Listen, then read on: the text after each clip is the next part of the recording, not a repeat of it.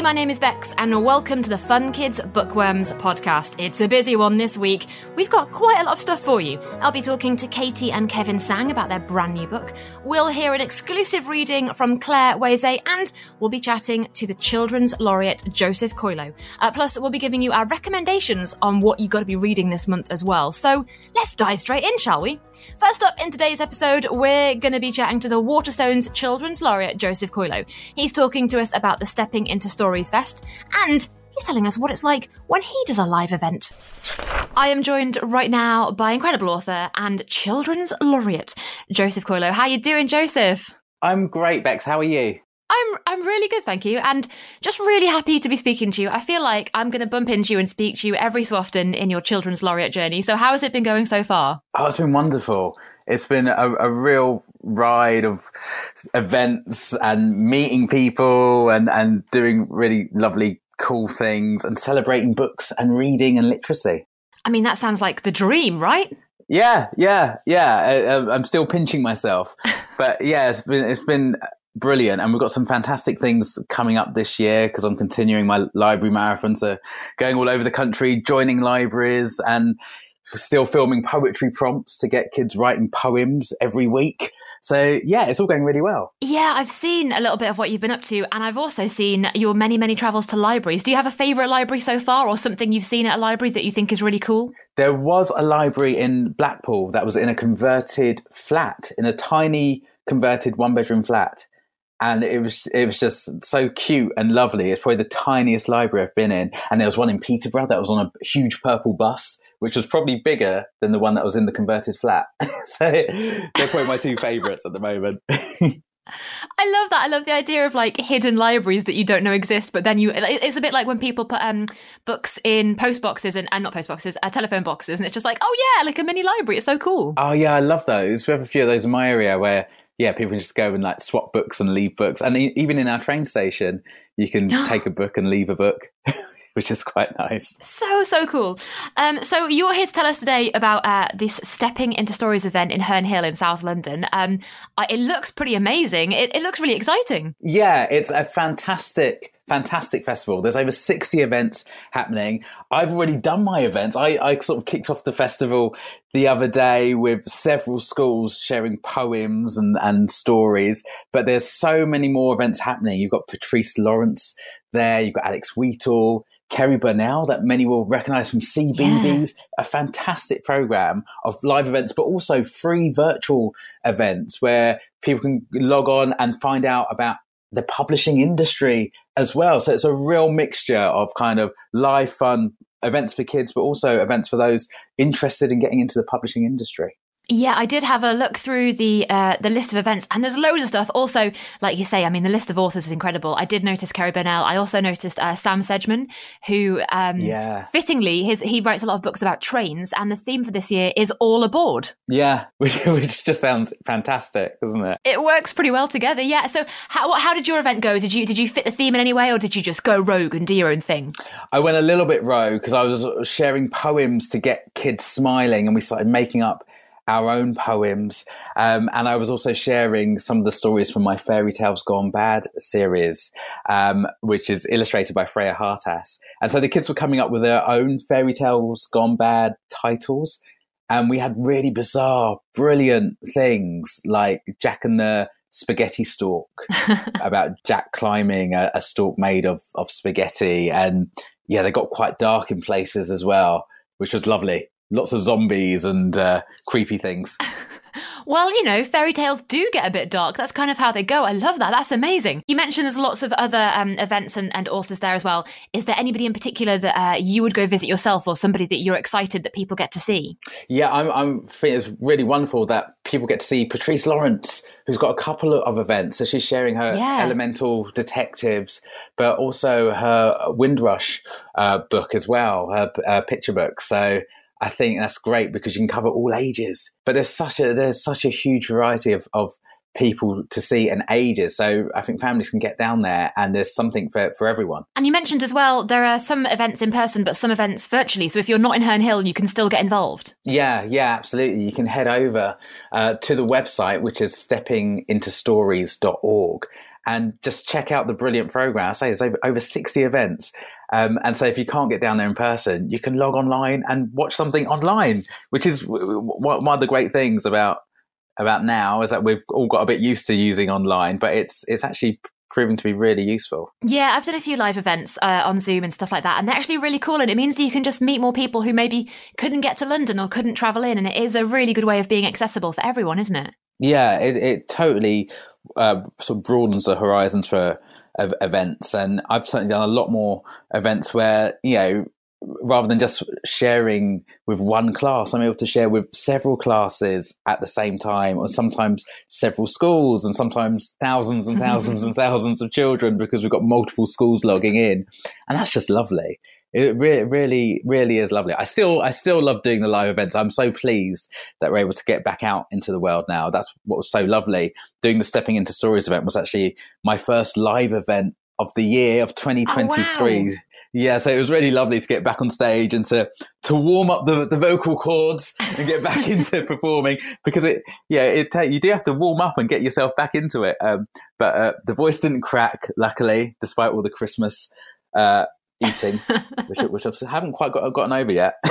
I love it. Do you have like a little backstage warm-up routine? Do you do what actors do and you kind of go la la la la la la, or do you just like kind of do some tongue twisters or something? I try to do warm-ups because I've come from a theatre background, and like we were always told like you must warm up, and so I try to warm up when I can, but it's often quite hard because you sort of turn up to a space and often the space is filled with people and you don't often get a green room or time to yourself. So I sort of do silent warm-ups where I might just have a little walk around the space whilst there's people milling about, and kind of be moving my mouth and my jaw and my tongue and my lips, probably looking very strange. If I'm by myself in a room, then I certainly go and do like a load of tongue twisters and start practicing some of the poems to get my voice all warmed up. But yeah, otherwise I look slightly strange walking around pulling faces. I love it.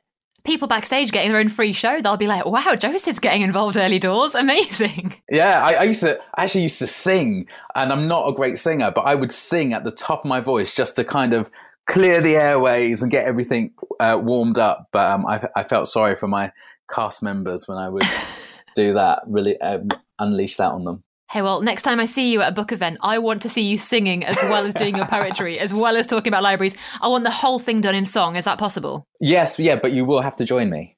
So, I'll get on the side of the stage. It's fine. There's no watchers. Everyone gets involved. Yeah, that's a fair enough point. I'll do the verses, you do the choruses, or the other way around. I'm not sure. We'll take it in turns. Well, hopefully, I will see you very soon, Joseph. And yeah, we should say again, the website for the Herne Hill Stepping Into Stories event is steppingintostories.org.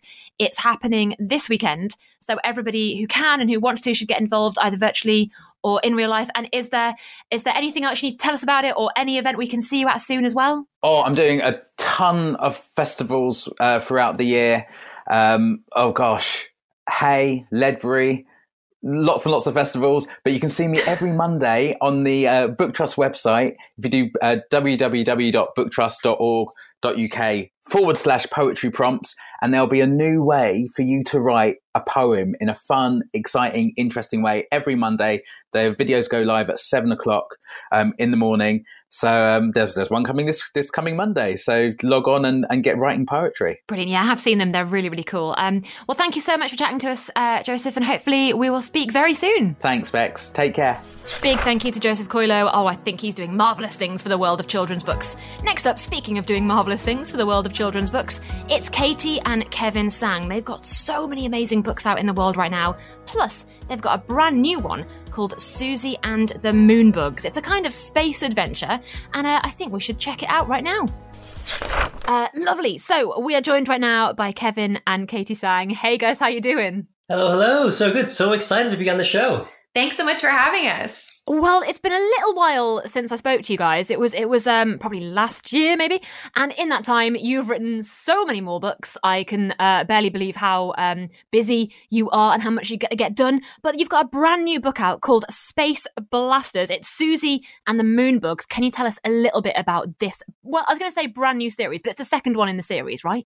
Yeah, it is the second one in the series, but it still feels like a pretty brand new series because the first Space Blasters book only came out last summer, and then this one came out just 6 months later. So it is the second book in the Space Blasters series. But what's fun about these books is they can be read in any order. And the setup for the concept is, so we have our inventor, Susie Wen. She's a child inventor. She's very curious. She likes to do experiments. And one of her inventions goes wrong and it zaps her into her favorite TV show. And it turns out the show, Space Blasters, is real. And she is, not just actors. She is actually on a spaceship in space, and they need her help to save the universe. And what's really fun about these books is they're, of course, fiction, but they're really inspired by real life facts. So we tried to pepper throughout the book lots of space and science facts. So for kids who are kind of more interested in the nonfiction side of things, there'll hopefully be something for them there. But then for people who just like a wild and wacky and fun adventure, they will absolutely find that. And in Susie and the Moonbugs, the spaceship that they are on has a crash landing for mysterious reasons, and they find themselves on a new planet that they have to figure out how to fix their spaceship, see what's going wrong, and, carry on saving the universe. Oh my goodness. I mean, you've just done my job, really, haven't you? You've fantastically described that book. That was brilliant. Now, you did mention all of the facts in the book as well. I thought that was a really cool little extra bit because as well as getting a story, you're also, if you're reading, getting some little space facts in the corner of every few pages. Do you have a particular fact that you loved? Was it quite exciting, like researching all of that stuff? I absolutely loved researching for Space Blasters. I've always loved space from when I was really, really young, and so had a lot of fun looking up facts.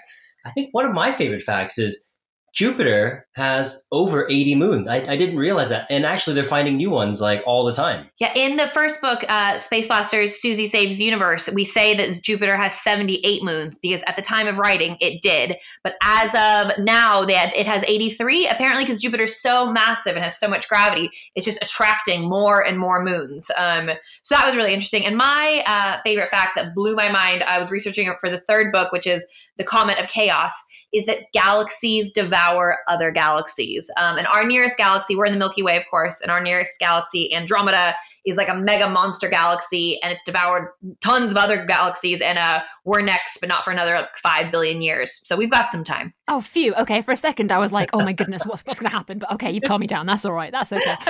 And tell me, Susie's such a lovely character as well. She starts off the book saying, she loves to chat, but obviously her family are quite busy. And then she herself gets transported onto this kind of amazing adventure, and she kind of saves the day. She's a great character. Thanks. We love Susie. We had a lot of fun coming up with her. We really wanted to make sure she felt distinctive from Sam Wu, which is our other character kind of for in the Sam Wu's Not Afraid series in the same age range.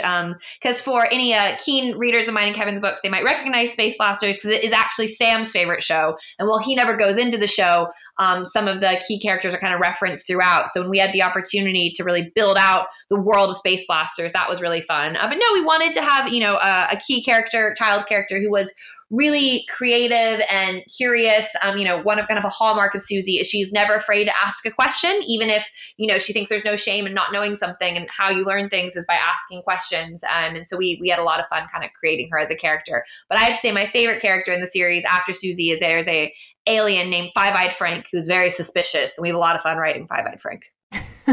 Was he based on anybody you know? I don't know. He came pretty organically, actually, because he didn't major in Space Blasters when we were writing Sam Wu. And with Susie, he just his personality came right away when Susie woke up on the ship, and he was like, "Who is this human that's invaded, onto our ship?" And it just went from there, really. And I think we kind of needed, because, it's a smallish cast. We've got Susie, who's a child, and then Captain Jane, who heads up the spaceship, and Spaceman Jack, and they're both adults. And of course, for us, a thing that I love in children's fiction is banter. And you can't really have an adult like teasing a child, really. And so Five-Eyed Frank kind of plays the part of, he's a suspicious kind of wacky alien. So, because there's no other children on the ship, Susie and Frank, they kind of have the relationship of there where they can kind of tease each other, and it works much more organically. So Frank was just kind of a delight to develop as a character, and it becomes a more crucial character even in the next Space Blasters book. Oh, exciting. I did love in the book, it's kind of like straight in on the action. Almost immediately we are off and away into space. And it did strike me that actually sci-fi for a younger audience is not that common. I think it's quite well done for you guys to have done that, because it's not really around so much. Was it quite hard to write a sci-fi book? I think so. Me and Katie love brainstorming, thinking of wacky ideas. We've done a lot with the Dragon books over the years, and I don't know, for me, with Katie, I love coming up with new planets and creatures, and like I said, I love the research. And yeah, I suppose we did look and say, why isn't there more science fiction in children's fiction? Yeah, that was definitely something that we, that was kind of in our minds that we wanted to do. We wanted to have it feel distinctive, kind of from our other series. We love writing the Dragon Realm books. That's proper fantasy adventure. And so we were trying to think, space felt like a really, the final frontier, like we could do anything with our imagination. And what's been fun is coming up with things like really out there planets and aliens, but then trying to ground it kind of in real science facts. So the research definitely kind of helped guide some of the decisions we made around the plot.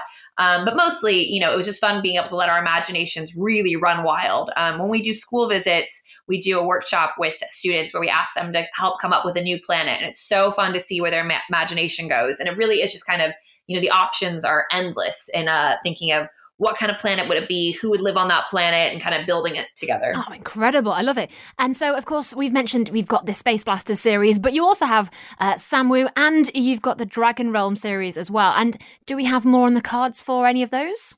We've got coming in March. We're really excited. We have a World Book Day book, which is a huge author milestone. Kevin and I were over the moon. We found out. It was so exciting. So this is, it's set in the same universe as the Dragon Realm books. It's called A Dragon Realm Adventure, and it chronologically takes place after the fifth one. But we set it up so it can be read by anyone. So anyone who is new to the series or hasn't come across it, but if you have read the books, I think you're really going to enjoy it.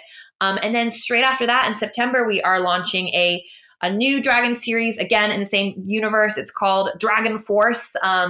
And similarly, if you've read our previous Dragon books, you'll really hopefully love it. But it is also being written and designed to welcome new readers as well. So, we're all about all things space and all things dragons this year. Hey, look, space and dragons, that's pretty cool, right?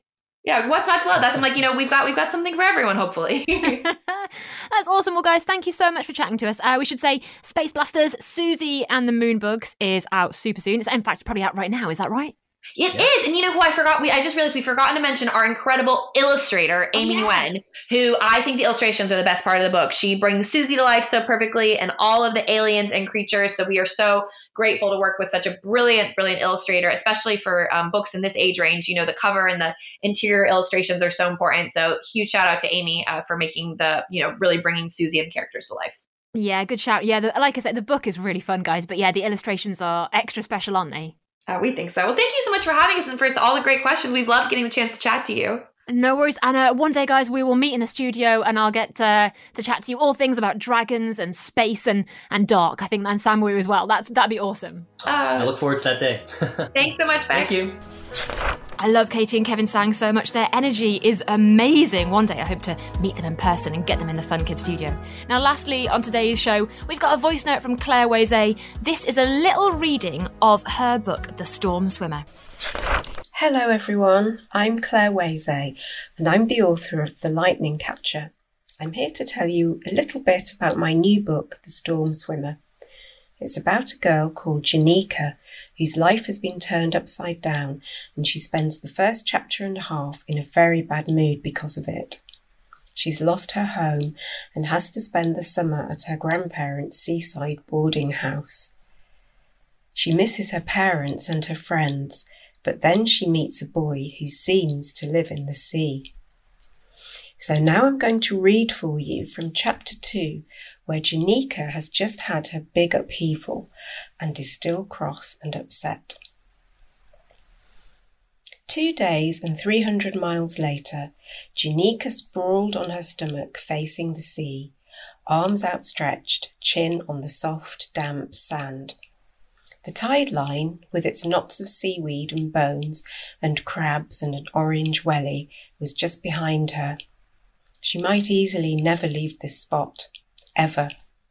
Not just because it was nice listening to the waves sloshing in, but because everything she loved was now hundreds of miles away. Grandpa's footsteps startled her as they crunched over the pebbles. She must have gone into a bit of a dream. "Playing dead, Ginny? I've never seen anyone lie so still." Janika said nothing. From this angle, his nose looked very long, and his moustache seemed to be clinging to it on a crazy slant that didn't make sense. She was just thinking how nice it would be to see the world like this all the time, when Grandpa said, "Are you okay, Ginny? It's a good job the tide's going out." "Yep," she said. "Fine." Grandpa was on one knee now. A smell of oranges seeped from his trouser pocket. "You're going to get wet," he said.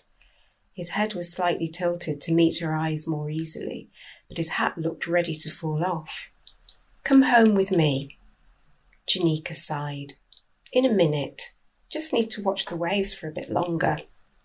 Alone again, Janika folded her arms beneath her chin and returned to perfect stillness, like something dead. It suited her mood perfectly.